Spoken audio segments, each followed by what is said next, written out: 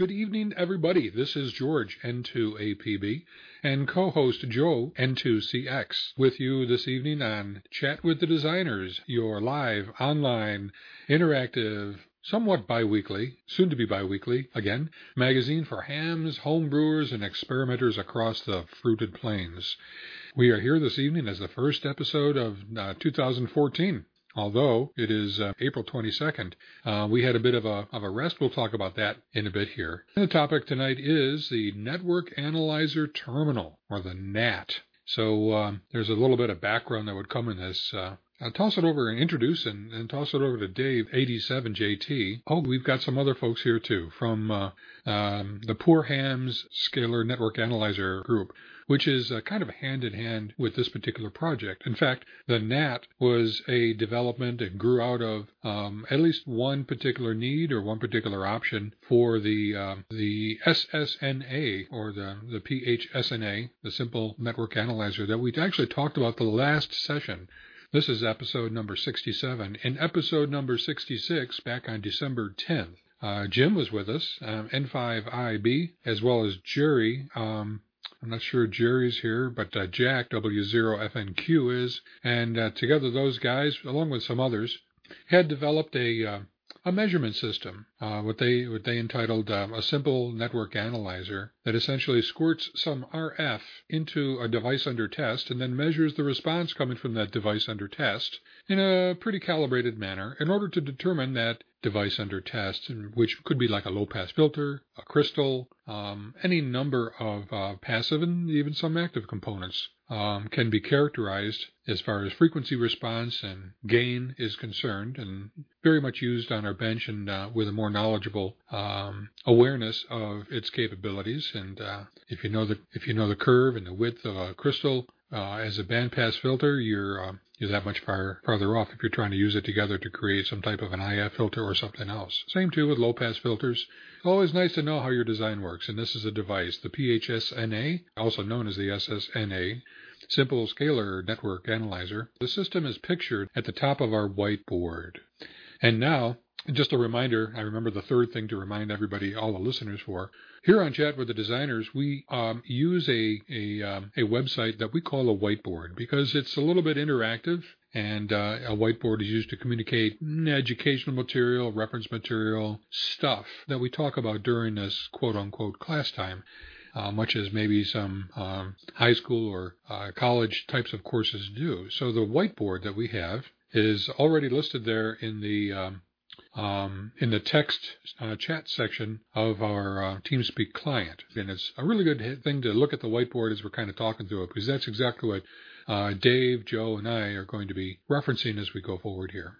So with that overview, and a very high scattered overview, Dave, I wonder if you could just kind of, before we get into the specifics of the NAT and the NAT design and the background on it, give us a little bit of background on, the thoughts that you and I iterated for some time. Based on, we both, Dave and I, have an inherent preference for a non-PC solution. When a PC is connected to a piece of instrumentation, a measurement instrument, such as the PHSNA, this measurement system that the NAT connects to, the PHSNA talks to the PC, and actually, I believe Jack was one that was driving the pretty solid software package on the PC that would accept the data coming from the PHSNA measurement device and then do stuff with it. At some point, Jack, we might kind of toss it over to you if you could then, at that point, briefly summarize things in that regard. That'd be really great. But Dave and I have an inherent preference for non-PC solutions. It's easier to take to the field. It's nice and easier on the bench. And frankly, without a PC, when you don't have a PC, when you're just working with a local display to do some of the processing and display of plots and graphs and charts and data coming in and so on, it's a bit nicer to deal with, less cumbersome as far as configuring the PC, getting your serial ports working the right baud, conflicts on the PC. Once you get it all set up, I mean, it's fine and dandy. In fact, the PC is a really, really powerful computing element, of course, but it's also nice at times to have a smaller display, a built-in computer and display for doing these kinds of things. Allows you to take it to the field, perhaps, or be more portable with it even in a shack. But Dave, can you give us your observations there and on the PHSNA and some of our thoughts as far as what we might be able to add to that system as an option, not a mandatory option by any sense, but at least an option for additional flexible, cool edition type of usage. Dave, AD7JT, welcome to the co-hosting team here tonight, and glad to have you with us, Dave. Thanks, George. Good evening, everybody. You left out one important reason to try to stay away from the PC is you're not subject to the whims and feelings of Bill Gates. I know we got caught on the modem where you have to update any software that runs on the PC with every release, it seems. The more complicated it is, the more often that happens. But anyway, this project started for me kind of over a year ago. I found this low-cost quarter VGA display assembly that had a number of things in it that looked very interesting. And so I set out to build a kind of an environment based on that thing that we could use for a number of different projects. So I did the drivers for the graphic display, the touch screen, the SD card socket, et cetera, et cetera. And along about, 4 months ago or so, George brought up the idea of, hey, look at this, and he showed me the PHSNA and looked at that and said, yeah, we can do that. And one of the things that I think we get instant graphing, instant plots of it. We can still record the data. We can run just like a terminal emulator would on a PC and run it in what I refer to as terminal mode. At that point, the PHSNA firmware running in the UNO, in this case, is running in menu mode, and we can do all the stuff there. Plus, we could trap and record the data. Where I think when you're running with a terminal emulator in a PC, you have to have one where you can scroll back the data and you cut and paste the data out of it. We trap it and just spool it to the SD card. We can use SD cards up to 1 gigabyte. That's enough for a few sample test runs. And plus, we provided a number of DOS-like commands for managing the stuff on the SD card. Anyway, that's basically how it came about and sort of where we are now. We got the first release coming out. And the only thing we haven't activated yet is the touch screen. We're saving that for the next release. We want to get some miles on it here first. And that's essentially where we are. Anybody got any specific questions or anything? Yeah, Rick, go ahead. I was wondering when you were in the design cycle or looking at the original specifications, whether you considered using something like a smartphone or an iPod, which for relatively modest cost gives you all the graphic display as well as a human interface. No, not really. Actually, I'm probably one of the few people on the planet that doesn't really even have a smartphone. I think this display we've got probably originated for a smartphone or something like that. This display assembly has, well, you can sit down in about 3 minutes and find 6 sources for it, but you can never find the ultimate source for it. And it just sort of looks like the sort of thing you might find in a smartphone. I think I found maybe an ultimate source for it. I had to buy like 500 pieces and got a nice low price. I'm hoping to pass that on to anyone who ultimately wants to get into the kit, the building the kit and doing things. We have all different plans for kind of expansion and follow-on type of uses. This thing started off as Rick, and this thing kind of started off as just a terminal emulator. But you can imagine if we add some computing power into it, some additional computing power. There's A to Ds and D to As, and those who might have looked at the schematic and kind of studied it, I even tossed in a little interface adapter for the DDS60 card. So one can envision this being a standalone standalone VFO perhaps on a that could be used with an external rig, used as an external VFO for a rig, and maybe with the appropriate adapters, like level translations and buffers and so on. It could really serve well for, nice, stable signal source for, even boat anchors, which happens to be my other passion. But, using a smartphone for this was probably a possibility. It requires an entirely different development environment and skill set and so on, something I don't have. I don't think Dave has. And ultimately, even smartphones are going to cost more than the components and the display. But that's a good thought. A number of people are doing that. That's de rigueur sometimes in some projects these days. Joe, do you have? I know you've been thinking about. You always think about additional ways to use things, and like if we're just staying at the generic terminal emulator capability, what that could be used for, and maybe even toss in a little bit of extra computing power. I can just imagine some Joe's Quickies coming out based on this device. For those of you who don't know Joe's Quickies, of course, Joe has been, I think for like 173 years, Joe has been writing the Joe's Quickie article column in QRP Quarterly magazine, and always coming up with clever ways and ingenious ways, and oftentimes simple yet good enough ways to solve engineering problems here in our ham world. But Joe, have you given any thought to that? Oh yeah, George, you know how my brain works. Yeah, this terminal looks very handy for a number of things. As George intimated, we have discussed various test equipment things, and that's a real interest area for me. And I can see this having some interface capabilities, a nice display, and the possibility of both data storage and some memory to store what you're working with. I can see it used as a terminal for a number of test equipment instruments in the shack.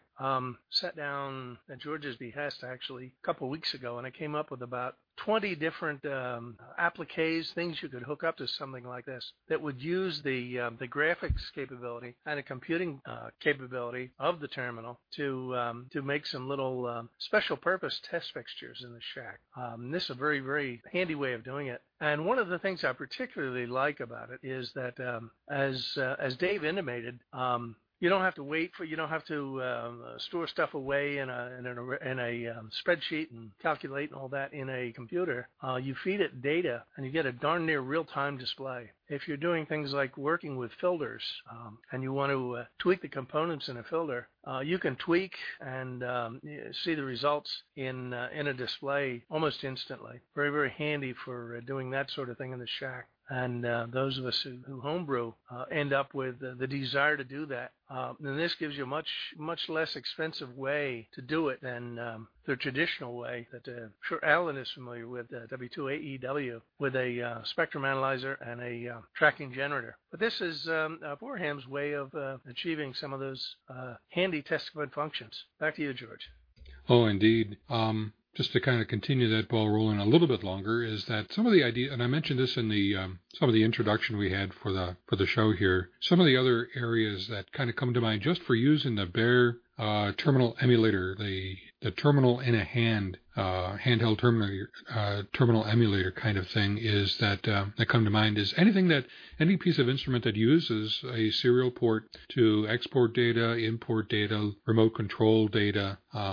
Some of you might be familiar with or recall the Micro 908 antenna analyzer. This is kind of a long ago brainstorm and product storm that Joe and I had.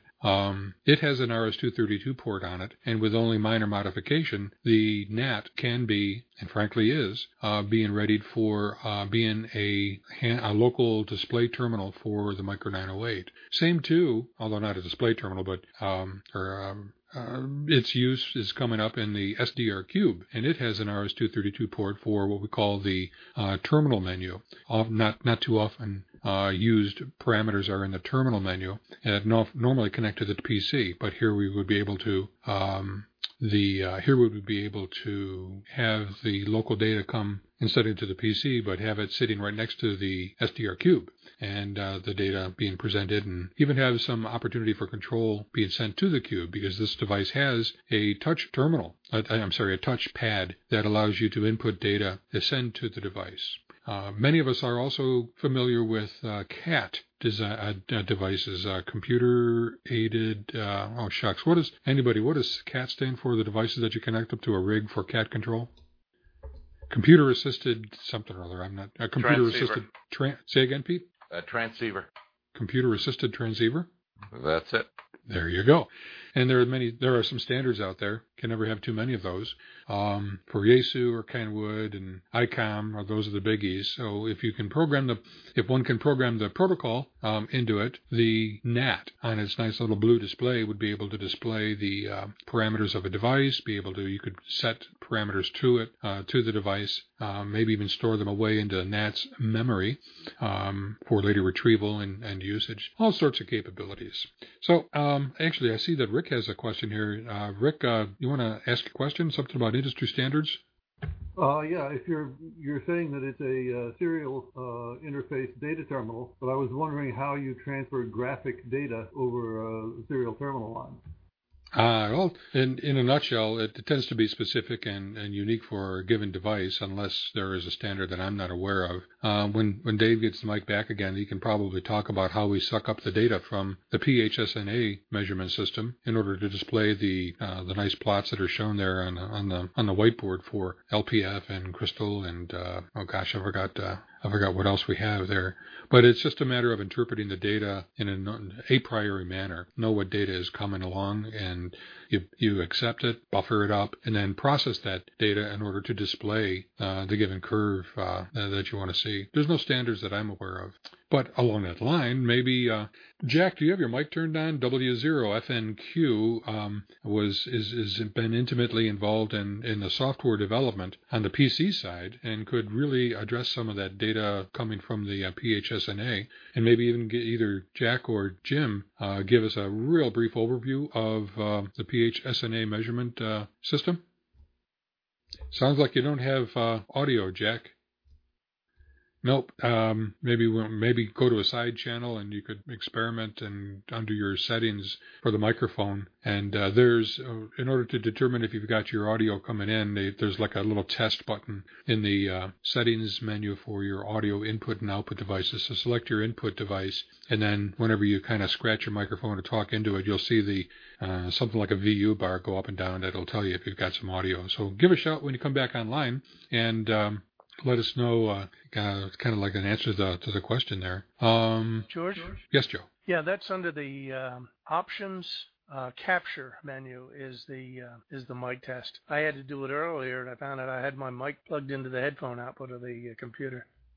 That'll cause some problems. Oftentimes, too, there are multiple devices going into a computer, and the TeamSpeak system naturally picks one or the other.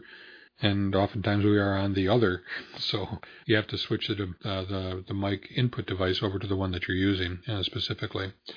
Dave, let's get a little bit more specific about the PHSNA, and I don't know where you want to kind of start at it, but I think it was one of my Joe and I call these things scathingly brilliant ideas. They often turn into scathingly time sinks that we don't get a chance to finish all of. But nonetheless, if we were to be able to take in some of the data that was normally going from the PHSNA over to the PC, what is it that you think, if through our discussions that we had months ago, that we'd be able to do with that data on the nifty little QVGA display system that we've got here?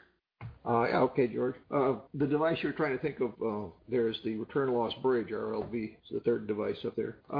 The data format that comes from the UNO firmware comes in really two formats. One is when you're operating in regular menu mode, running like a little terminal. But one thing they have in common is they always have the frequency and the calibrated dBm power out measurement. And so everything in the NAT is based on having those two numbers to start with. The second method, which is more interesting, I think, much more interesting than the menu method, is they took advantage of a Excel spreadsheet macro that Parallax put out and made public. And with that, it gives the device that's over a serial port talking to a PC has the ability to actually interrogate cells in a spreadsheet. So the way it works, you would typically go in and set up your parameters, your starting frequency, ending frequency, and a frequency step. Excuse me. And then you manually reset the UNO, and the first thing it does is go up to see if the spreadsheet macro is there and alive. If it is, then it goes and looks at a few cells in it, goes and runs the sequence, and then pumps all the data back.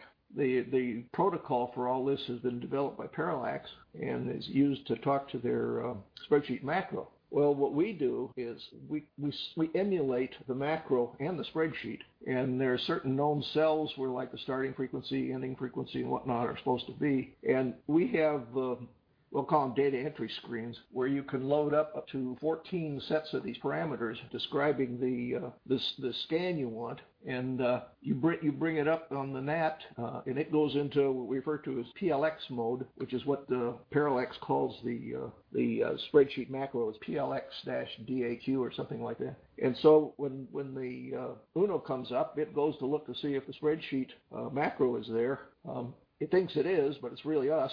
And so when it asks for specific cells in the macro or in the spreadsheet, we send it back to him, and he triggers the scan, pumps us the data. We take the data in and we take everything in and spool it. There can be up to, the macro will take up to 26 different parameters or values in each data row. We'll take up to 6, and typically there's only 3. And then as it comes by and we're spooling it, we also put the first 960 data points in a buffer, which as soon as the data transfer is done, we plot it. We've got the information for the frequency step. We've got all the readings for each frequency step in there, and then we also make a guess at what type of curve it is, whether it's a low pass filter, high pass filter, band pass, or notch. And from that, then we'll compute or locate actually the minimum point and what frequencies they occur at, and where the 3 dB down points are, if that's appropriate for that type of curve. And we display those above the plot. In fact, if you look at the whiteboard and slide down a little bit where it's got photos, you can see examples of that. There's a thing called test crystal that has it looks like a bandpass filter, if you would, but that's what you get going through a crystal. Something that isn't shown on there, optionally it'll also compute things like the series resistance and the series capacitance and the Q of the crystal, and display that in a little yellow window on the screen also. And then it's also another thing we did at that case is you can if you have the keyboard on the NAT, you just once you make one of these runs, you can hit the space bar and do another one. So if you're Dave, did you take your finger off the button? It looks like you stopped talking midstream. Can you hear me now? Yeah. Did you indeed finish your thought? No. Maybe I got cut off by something here. And anyway, what's the last thing you heard from me? Oh, just a moment ago. We didn't lose much. Oh, okay. But I was talking about the PLX, and when you're processing a batch of crystals, for example, every time you hit the space bar, it'll do another run. And so you can sit there and just keep replacing the crystals, and it's spooling all the output, not all the detailed data, but the parameters that you're measuring. So you can go back later then and look at the data and sort your crystals accordingly. Anyway, that's just a few things. Back to you, George. Oh, sure. Thanks.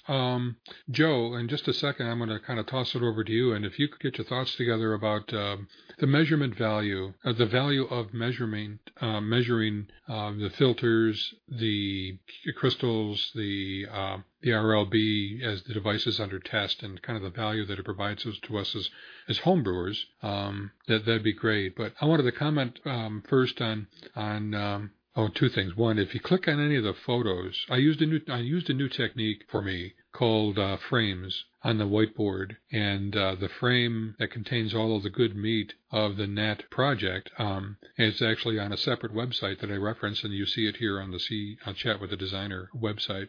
When you click a photo to see larger image, it shows as a blank. It looks like a blank screen. If you scroll up to the top of that frame window, you'll see the larger image. It's just a peculiarity in my novice nature with dealing with frames, and nonetheless, just in case you're looking for the exploded images, you would see that.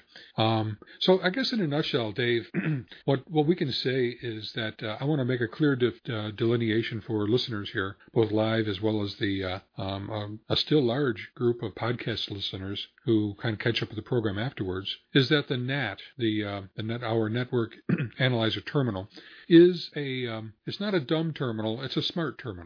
It's a terminal that collects, it's a device that collects the data coming from the serial port, and it buffers it, and then it does things to that data. It processes the data in an a priori or before a known manner based on what data is expected to be coming over.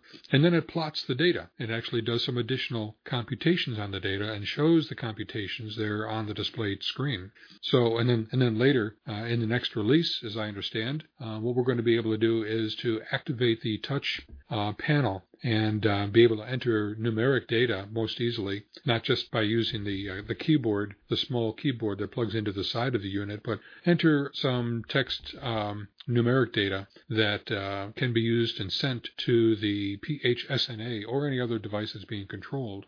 So in that regards, it's a smart terminal, but it's still a terminal that takes the data from some measurement system and then displays it for nice hand to use, quite literally a hand to use. But also taking this, for those of you who have seen the circuit boards, and the circuit boards are pictured there. I forgot the dimensions, but I've taken the circuit board and I've mounted it on the inside of an SDR cube enclosure. I'm going to put a photo up there shortly for it. And son of a gun, if it doesn't make a nice display housing for the NAT. I'm also putting it behind a larger, slightly wider 10-tech, a nice 10-tech cabinet enclosure that I've got. And I intend on putting all of my PHSNA electronics in there, including the power board, properly shielded, such that I have one box that goes, maybe 4 inches tall by 11 inches wide by 10 inches deep. So it can contain a lot of specific electronics, and the NAT terminal gets built into the front panel of that, which makes a nice extensible project that can grow when the additional capabilities come along. Hey, Jack's got his mic up. Jack, now that you're working there, can you give us a little bit of a real quick overview of the PHSNA measurement system, and then specifically some of the data that you process coming from it? Can you hear me now? Sure can. Okay. Well, a couple things before I get started. One is Nick, WA5EDU, is really the principal driver on the software on the project, and I have participated mainly from the PLX DAQ side, trying to get data in and out of Excel.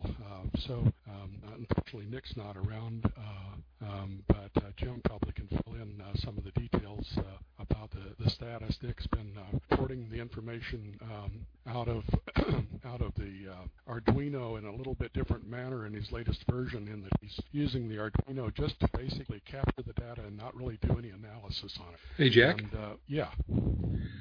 Your audio is a little bit kind of hard to hear, a little bit, only because I think you're talking softly and too close to the mic. Could you try backing up from the mic a little bit and then speaking a little bit louder into the mic? Yeah, is that any better? Oh, it is immensely better. Thank you. Very good. Sorry about that. The mic problems. Actually, I normally use a USB mic, and I think something in Skype screwed up the configuration. Anyway, like I said, Nick is really the driver on the software development, but I think his direction has been lately to use the Arduino as more of just a translator, basically capturing the ADC information coming from the power meter and basically transferring it directly to a visual basic program that he's using in Windows to do the analysis. I did a similar thing on the PLX DAQ side, and have another Excel sheet up there that does most of the calculations in the Excel side rather than on the Arduino side. A little bit different philosophy than where it started out, but and Nick's really been moving that software along quite a bit. I've kind of backed off and onto other projects these days, but maybe if Jim is around, maybe he might want to pick it up at this point and kind of fill people in on what's going on. Okay, that sounds like a great idea. Jim, do you have your mic turned on, and you want to give us a bit of an overview there? And thank you, Jack. I appreciate all your work there in the PLX. I think that opened up an entire new window and capability for the PHSNA, and it really gave it tremendous legs. Jim, how about the system overview, just in a nutshell? Let's see. Are you hearing me okay, George? Oh, yeah, real fine. Oh, okay, very good. Well, the PHSNA, 4-hams scalar network analyzer, came about as me just wanting, as Joe was commenting, to be able to measure filters, characterize them in a way that didn't involve a lot of pencil and paper.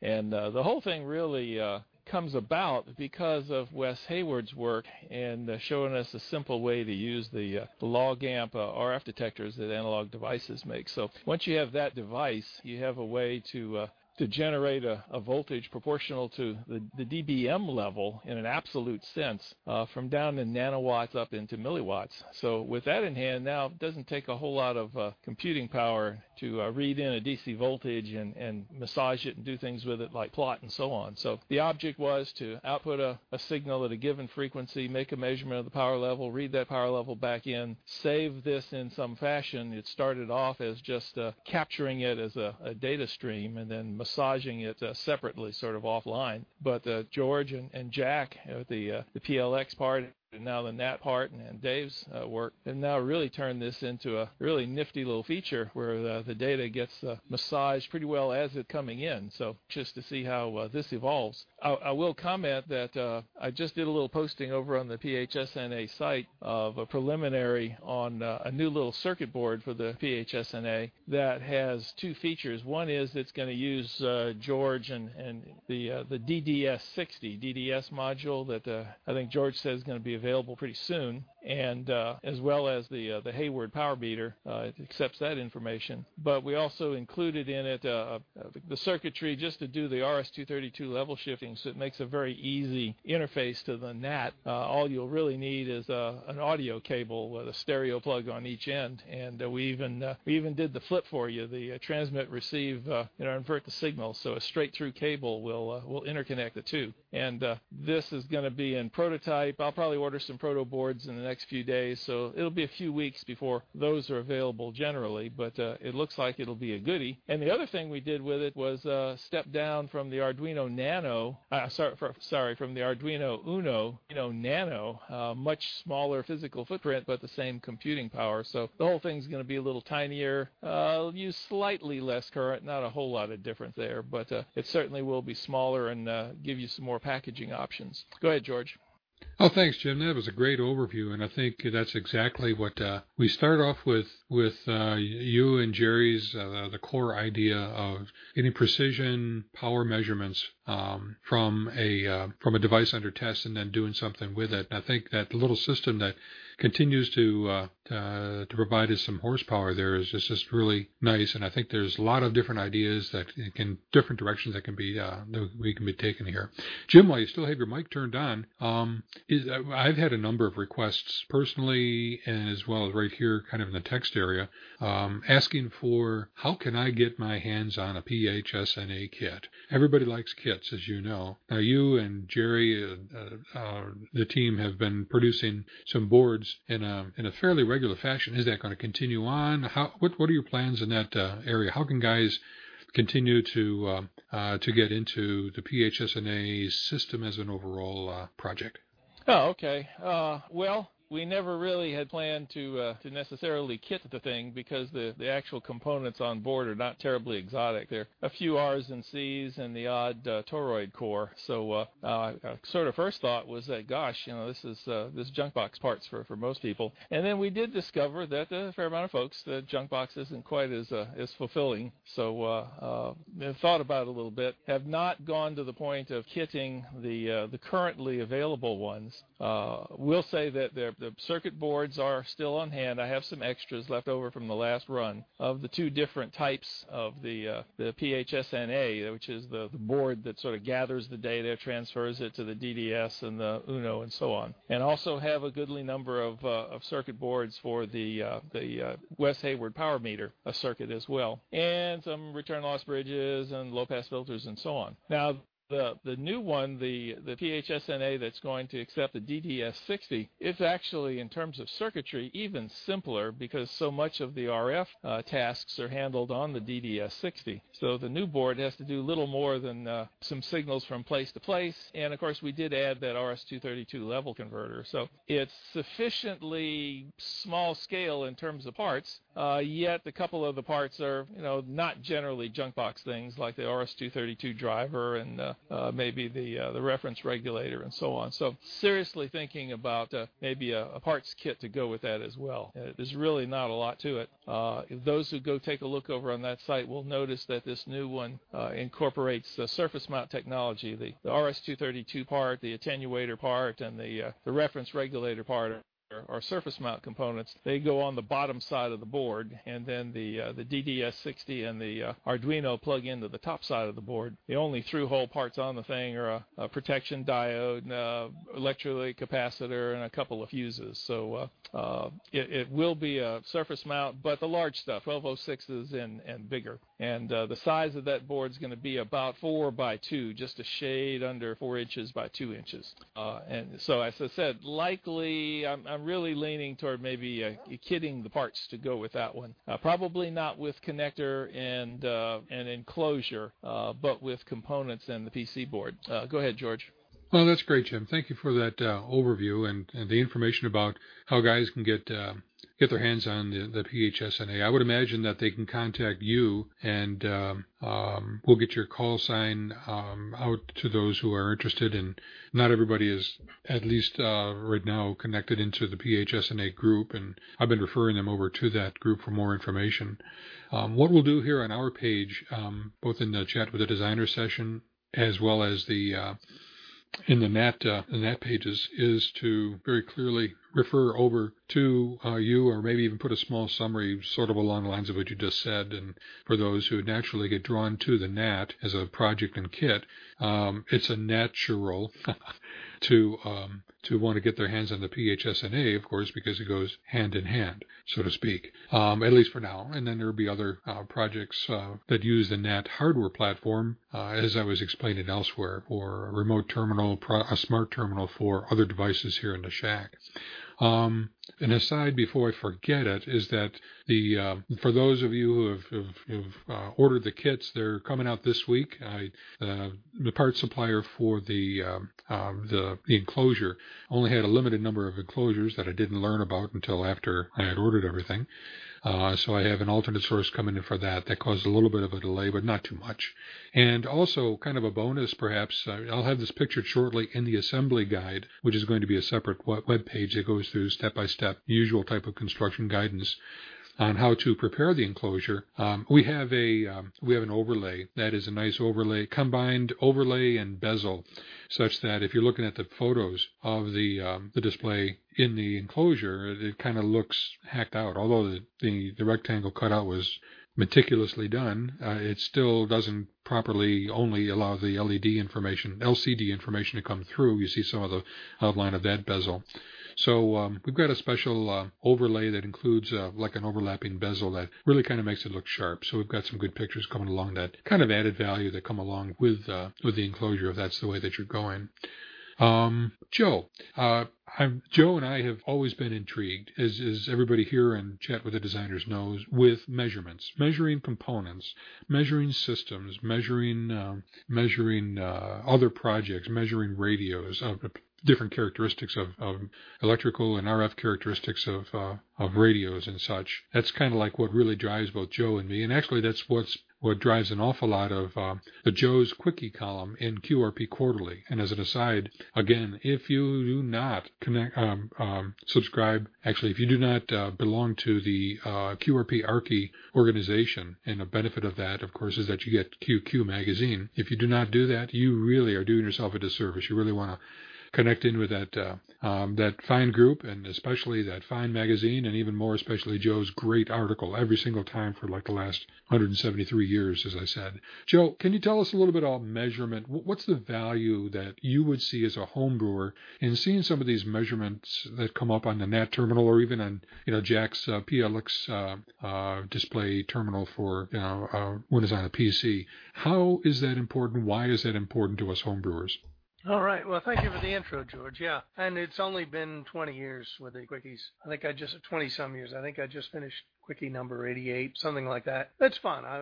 It's always topics I'm interested in, and I get to write something on that. And sometimes it even gives me an impetus to write another Quickie. And for Todd, the name of the club is the QRP ARCI, QRP Amateur Radio Club International. You can find them on the web at QRPARCI.com. All right, as far as the utility of the PHSNA and the NAT together, that's fantastic. It gives you a lot of power in some very small bench space to do some of the measurements that we often want to do as hams. We did a chat with the designers session. In fact, I think a couple of them back a year or so ago on filters, and it was pretty revealing actually. George and I breadboarded a couple of filters up, and we used some analysis software, some design software to design them, and then some analysis software to determine what the characteristics of the filter are going to be. And as practical matters have it, what we got was not exactly what we expected. Turns out, of course, filter component tolerance has quite a bit of influence on the filter response, and some second-order effects in toroids particularly having to do with the actual amount of inductance and the inner winding capacitance cause them not to be ideal components. So the beauty of having something to sweep filters and to look pretty real time at the filter response lets you take a quick check at what you actually have when you build something up, and to analyze whether or not it's what you want, and then to change some of the component values, to diddle around, to squeeze windings on the toroid together or spread them apart, and look at the effect of the on the response. And having just a couple small pieces of test equipment sitting on your bench to do this is invaluable. Instead of having to have a whole bench full of, a whole bunch of expensive HP or other instrumentation, which I've had at work in the past, it's very nice for a ham to have something simple to do this with. Similarly, the filter, the crystal resonator measurements are very, very handy too, because you can use them then to design a crystal filter. Wes Hayward has had information on this, as have a number of other people. Been write-ups in, of course, QST, the ARRL handbook on designing crystal filters. And one of the most important things is characterizing the crystals you're going to use in the filter, selecting for the right characteristics. And then with the PHSNA, once you build a filter up, if you appropriately match it to the 50 ohm system, you can actually look at the response of the filter.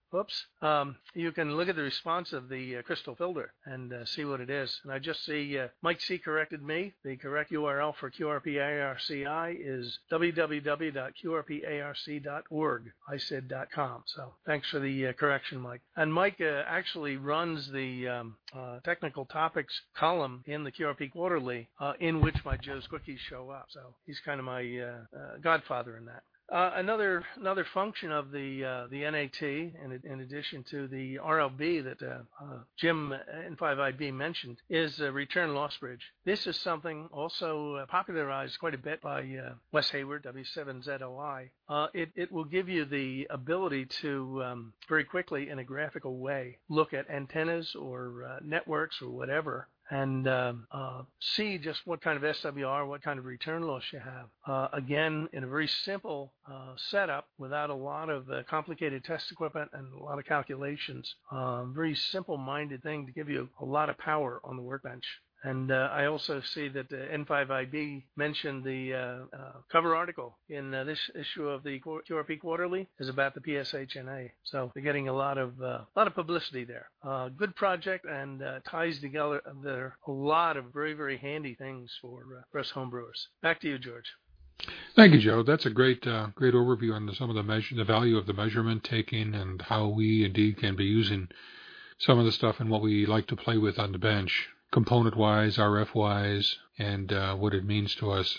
In the simplest, most basic translation in my mind is that once you know or see what you're dealing with, whether it's a resistance of a given resistor, filter width the width of a filter component you're dealing with, I mean, it eliminates the unknown of whether it's working right or not, and it also allows you to build on that with that particular component or that module, so with a known awareness of its capabilities. And like you were saying or suggested, that if you're dealing with a filter that a crystal that peaks some number of kilohertz away from its printed value on the crystal, yet you're still trying to use the crystal to with another crystal or as a filter at the given stamped frequency on the crystal, in other words, it's off and you don't know it, it's your system's not going to work as expected or as well as expected, and it just gives you some great insight to the projects.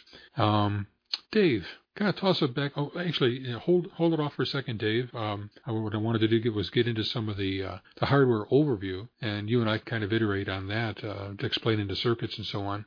But we've been talking a lot about some good stuff here. Does anybody have any questions that they want to specifically drive the discussion toward? Are we saying something that maybe isn't quite as well understood, or sometimes we're so much into the forest that we don't see some of the basic weeds that are on the outline parts of the forest, and maybe you've got a question. Anybody have something they want to contribute?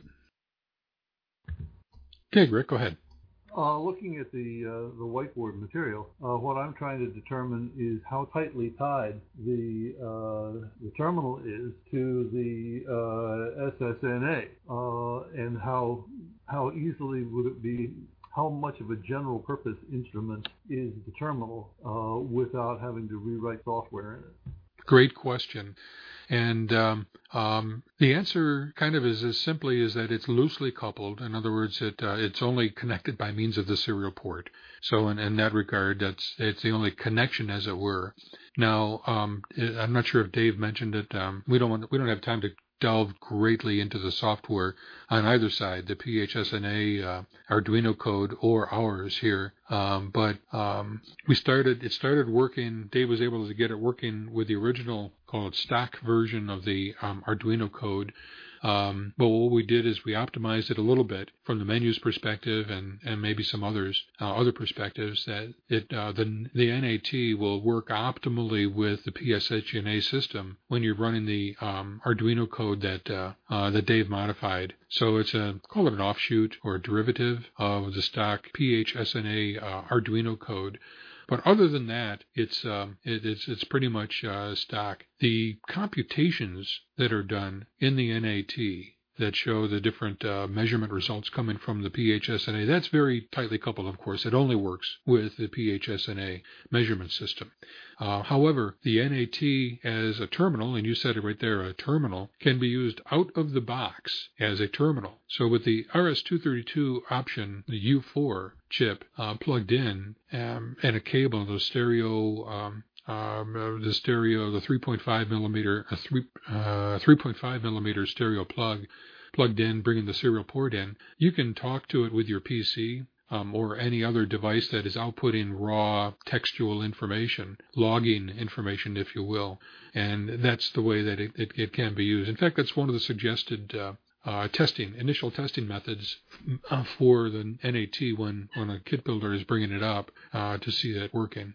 Then it's just a matter of software that interprets, if you want to add some smarts to it, software that interprets the data stream coming over that serial port to do something with it other than just displaying it, and other than just having a touch panel that sends back data over the serial port. But no, that's about it. Did that answer your question, Rick? Yes, if I understand you correctly, I could use it as a simple text terminal as it comes out of the box. If I want to use the graphic capabilities or the touchpad capabilities, I'd be required to rewrite the software that's resident in the NAT. Is that correct? That's correct. However, we right now we've got the software closed only because that there's just a tremendous amount of it. It's not overly structured for good documentation or easy support, and not everybody's really overly familiar with programming in the DiskPick on the DSPick platform. Eventually, we'll probably get there. But Dave and I are set to be accommodating most reasonable requests that come in for, like, hey, I've got this ICOM yada yada that outputs serial data over its RS-232 port, and I'd like to do such and such with it. So if it's not too esoteric and can be generally applied, we can kind of put that in the queue and produce a software version for the NAT that accommodates that particular function. And the way that Dave has structured from a hardware perspective, a marvelous way to update the NAT. We can generate software loads in a heartbeat in other words, the hex files, put them on the website. You can download that hex file, put it on an SD card that is integral to the NAT design, and then the onboard processor there, the disk pick, will bootload from that SD card and flash itself with the new program capabilities. We do this in a similar type of manner with the new PSK modem, with the SDR cube transceiver, and it's a nice way to provide that field programmability for whatever functions that come along. Then you can have an SD card that's specific for every different function that you want to have, or just appropriately name your software bootload programs on the SD card, and you have one SD card that contains all the different applications, if you will, that run on the NAT. That's great. That more than answers my question. Thank you. Good deal. Dave, let's talk about the hardware a little bit. This was originally your brainchild that kind of looked like a fun platform to be dealing with, and didn't have any particular direction other than kind of making some cool projects back then. But tell us a little bit about your choice of the disk pick. And I'm looking at the schematic on the whiteboard right now, and those funky two 373 ICs, and how those data selector ICs are being used, and all of those pins on the QVGA display. Holy mackerel. And just as a humorous aside, for months and months I tried homebrewing the system, and there were so many interconnections on the QVGA display that I was not able to get it working repeatedly very well. Until just after those 2 months were gone, but getting the system finally working was fun. But Dave, can you kind of walk us through that? Yeah, sure, George. Yeah, there's really not much hardware there, as you can see. One of the things I wanted to do was I didn't want to have to work with the big pin devices and surface mount devices and whatnot. So I selected this processor because it's the biggest 16-bit processor that Microchip makes that comes in a DIP package. It's got 28 pins. So the next problem is, how do you interface a processor with only 28 pins with this display module that's got 40 pins on it, plus add some other devices for it, which there are a number of it. And so essentially the way it works is the two octal latches receive the data 4 bits at a time until you've got 16 bits built up, and then it's gated into the display. That may sound like it takes a lot of time, but the processor is so fast that I figure it's about 5 or 6 times faster than an SPI interface device could drive it.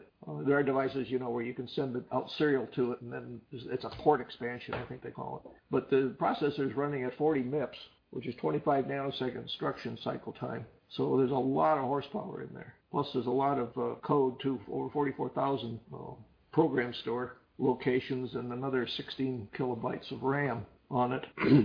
We've got a lot built into this thing. We've got quite a bit of memory left too, so there's a lot more room. And like George said, we're thinking that with all the applications we could have, we've made it as easy as we possibly could to upgrade the firmware.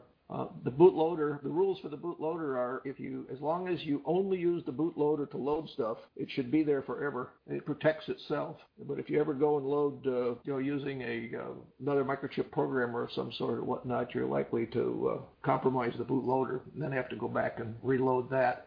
But so far it's been working pretty good, and it sure makes it easy to change stuff. There's 2 ways you can actually load the firmware. There's a command in the NAT firmware itself that says, hey, load this new firmware, name this, and it goes and gets that file. Or there's a default file name when the firmware always starts in the loader. And the loader goes out and looks for an SD card, and if there's one there, it looks for a file in the root directory named app.hex. If it finds it, it loads it.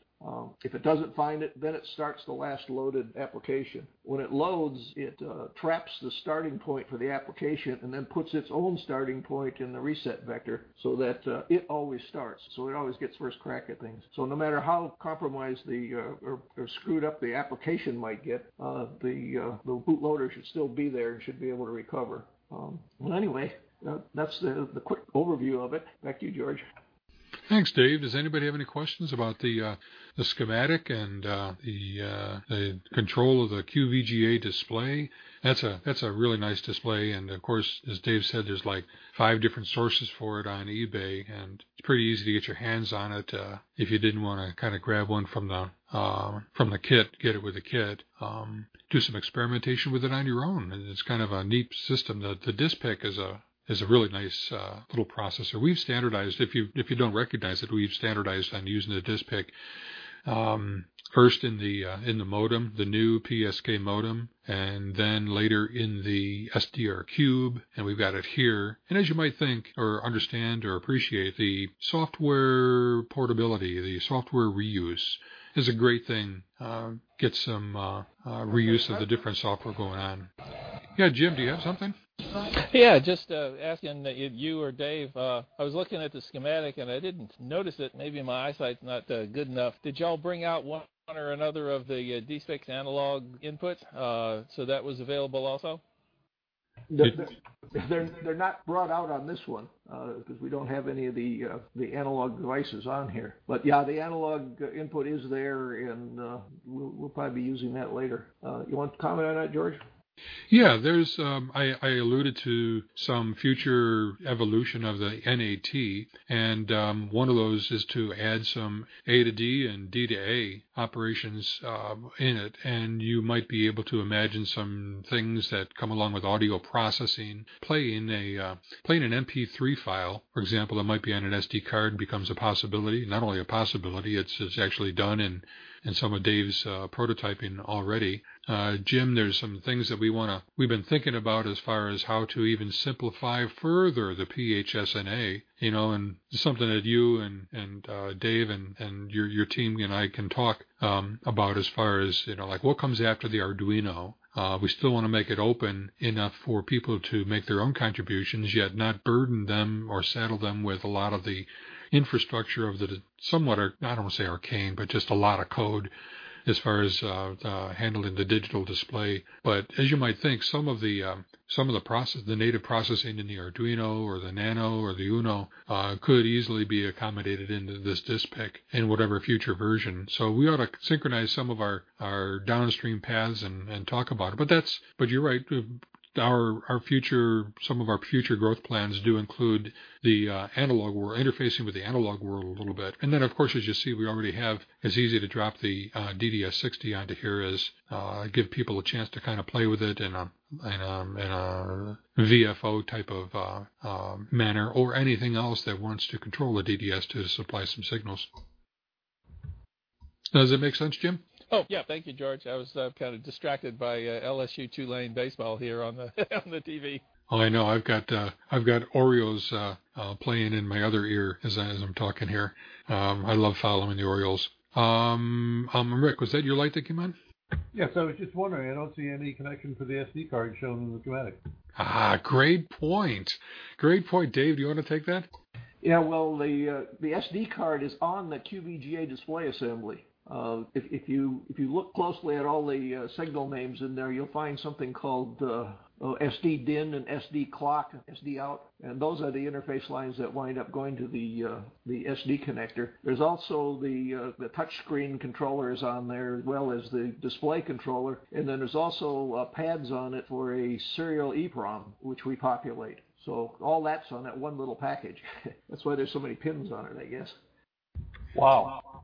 Yeah, it's we don't indicate it on there. I guess I should, because if somebody studied the parts list, you would see the EEPROM and you would see the SD card, but not find the appropriate pads or the connector for the SD card. So that's part of it. When you get these, I don't want to say standard, but these QVGA displays that are tending to be somewhat common in function and construction, we make use of the different capabilities on there, as Dave indicated, the touch screen, the SD card, and then we supply the E2 PROM to go onto the card to give us memory. And Dave, want to mention how much memory is on there and what you're using it for? I think it's phenomenal usage.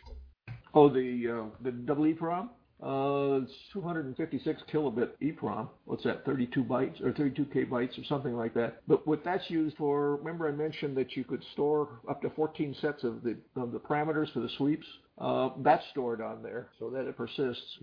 There's an edit screen that you bring up and a template. You just fill in the blanks and then hit enter, and it puts it in the appropriate place in the double EEPROM. And then you bring it back by either or activate it by pressing one of the function keys. Function keys 1 through 7 and alternate 1 through 7 are used for this purpose, and then it just brings it up, and that puts the NAT in PLX mode. And once it's in that mode, the firmware in the UNO can come and access what it thinks is the spreadsheet, where it'll be accessing the parameters out of this. There's also a few other things that get put in there just so they persist through power cycles.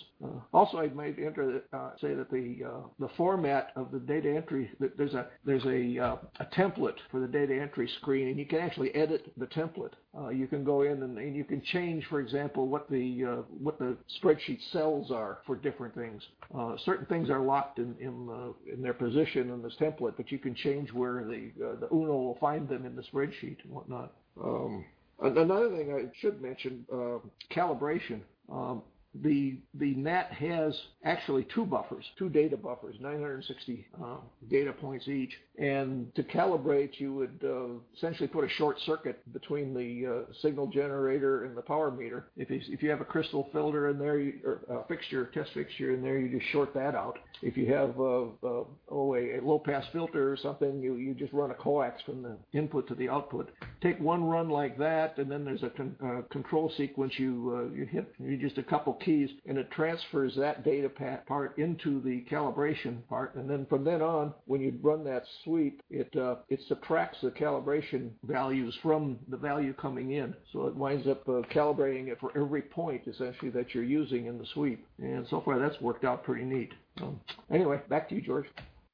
Thanks, Dave. And I have to point out now that Dave is an amazing engineer, I guess is the best way to put it. Dave is retired now, but he's probably doing just as much as exciting work now. I think if I were able to translate some of the features and the capabilities that he's putting into these systems here, he's doing an amazing job. And I really have to encourage everybody, whether you build the NAT yourself, whether you get the kit and don't build it, or if you're just kind of listening in on the podcast, get the manual and download the manual. You will be impressed with the amount of information and capabilities that are in this. We could talk for the next 4 hours merely about the capabilities of the NAT from a software perspective. And you will be impressed, I guarantee you.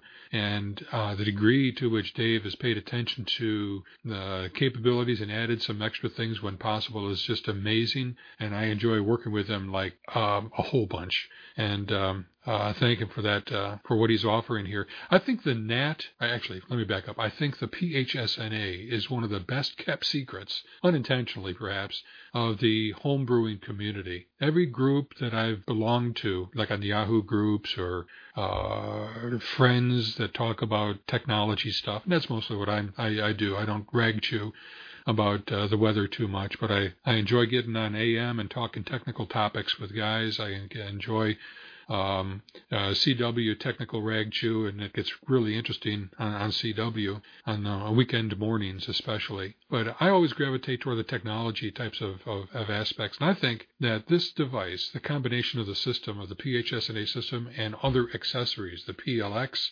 processing on the PC, the processing that happens here in the NAT handheld terminal, soon to be built into, like a desktop device, maybe with some extra processing capability and so on, is the best kept secret. Unfortunately, I think the QQ article is going to go a long ways toward kind of unveiling it to and describing it to a lot of people over the homebrewing community, as is the marvelous presentation that I think it was just Jim and Nick. Jim, were you two guys the only two that presented at OzarkCon? It was Nick and Jerry and me. Jerry talked on the applications and Nick on the software, and I just sort of did the history and the summation. Perfect.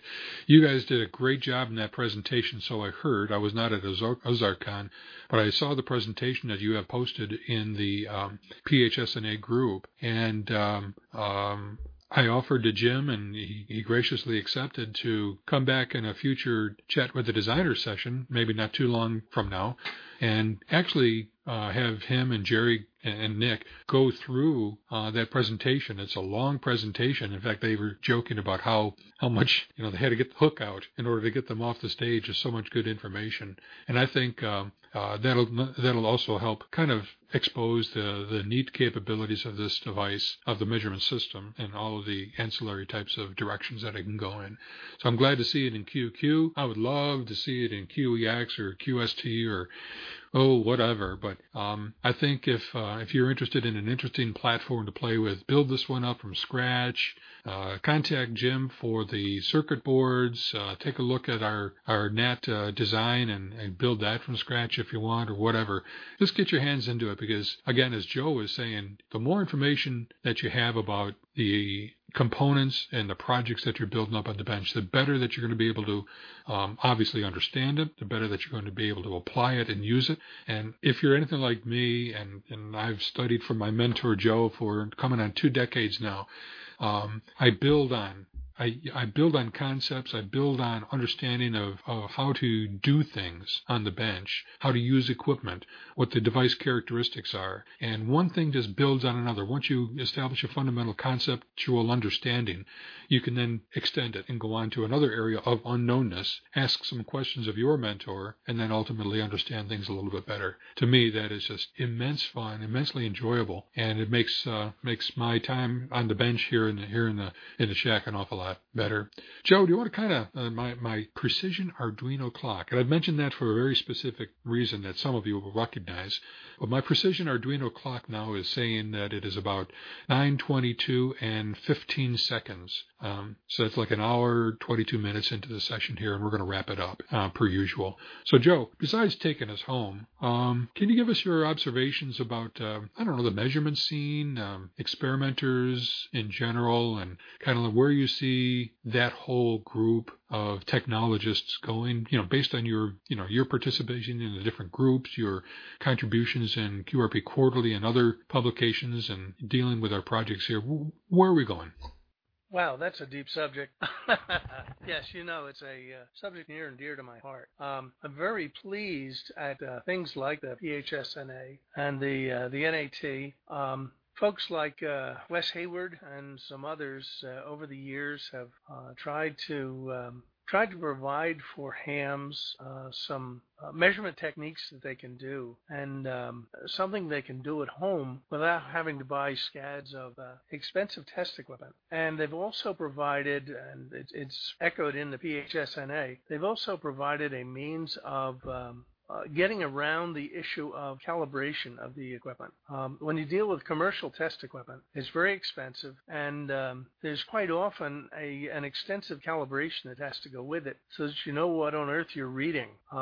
The availability of some very, very simple analog chips, like the power detector chip, and computers, and some of the techniques that have evolved in the hobbyist community over the years have made it extremely easy to do meaningful measurements in a home environment, in a homebrew environment, and to pull things together that don't require a lot of stuff that is unobtainium to us hobbyists. I really do appreciate that. And this whole environment is very beneficial. George said it's also very educational. You learn what on earth is going on with your equipment, what affects what, and how things work, so that you can use it more effectively, and gives you a lot of intellectual entertainment. I do enjoy that aspect as well. To wrap up tonight's session, it was a discussion of the NAT, the Network Analyzer Terminal, which is a device with again, an integrated display, very fancy graphics display in it, a quarter VGA display, and some processing power that talks over a serial interface to a simple scalar network analyzer, which in its current implementation, something come up with by N5IB and the group, to allow you to do some analog measurements at RF with the ability to generate very precise frequencies at known amplitudes to characterize things like analog filters and crystal filters, and in addition in the future also do some return loss bridge measurements. It's a compilation of a number of things that have been coming together for years to make some very, very handy equipment that anybody can use on the bench to do some really meaningful measurements and to get an understanding of what some of this RF stuff is all about. Thanks to all who've participated in this development. It's a very, very good, very valuable contribution to the ham community, and something I think that when it gets a little more knowledge from publication, a lot more folks are going to get on board and participate in it. We've tried tonight to give some exposure, some technical details, and describe the usage of the equipment in this other venue to a little more select, more interested group. And we hope you all have enjoyed the discussion. I've enjoyed preparing for it and listening and interacting with the folks. Very good session, and hope we can come up with some more good stuff in the future. For now, 73 from Joe N2CX. And thank you, everybody, indeed, for showing back up again to the Chat with the Designers. It's great being here again. Winter had been a terribly depressing thing for us here in the Northeast, probably for everybody. So long and so hard has been the weather, and kind of come out of that funk and gotten a good rest, and we're ready to charge ahead again. So we'll be around 2 weeks from now. If you've got a topic that you'd like to us to expound on, to focus on, to surface and knock around the table a little bit, let Joe or me know what your desires are in that regard. Thank you to Dave, AD7JT, for co-hosting the session here for tonight, as well as for Jim and Jack showing up, kind of representing the PHSNA project. And thank you all for your questions and your interaction here today. Really, really enjoyed the session myself. So we'll say 73 from Chat with the Designers. We'll see you in a couple of weeks. Bye-bye now.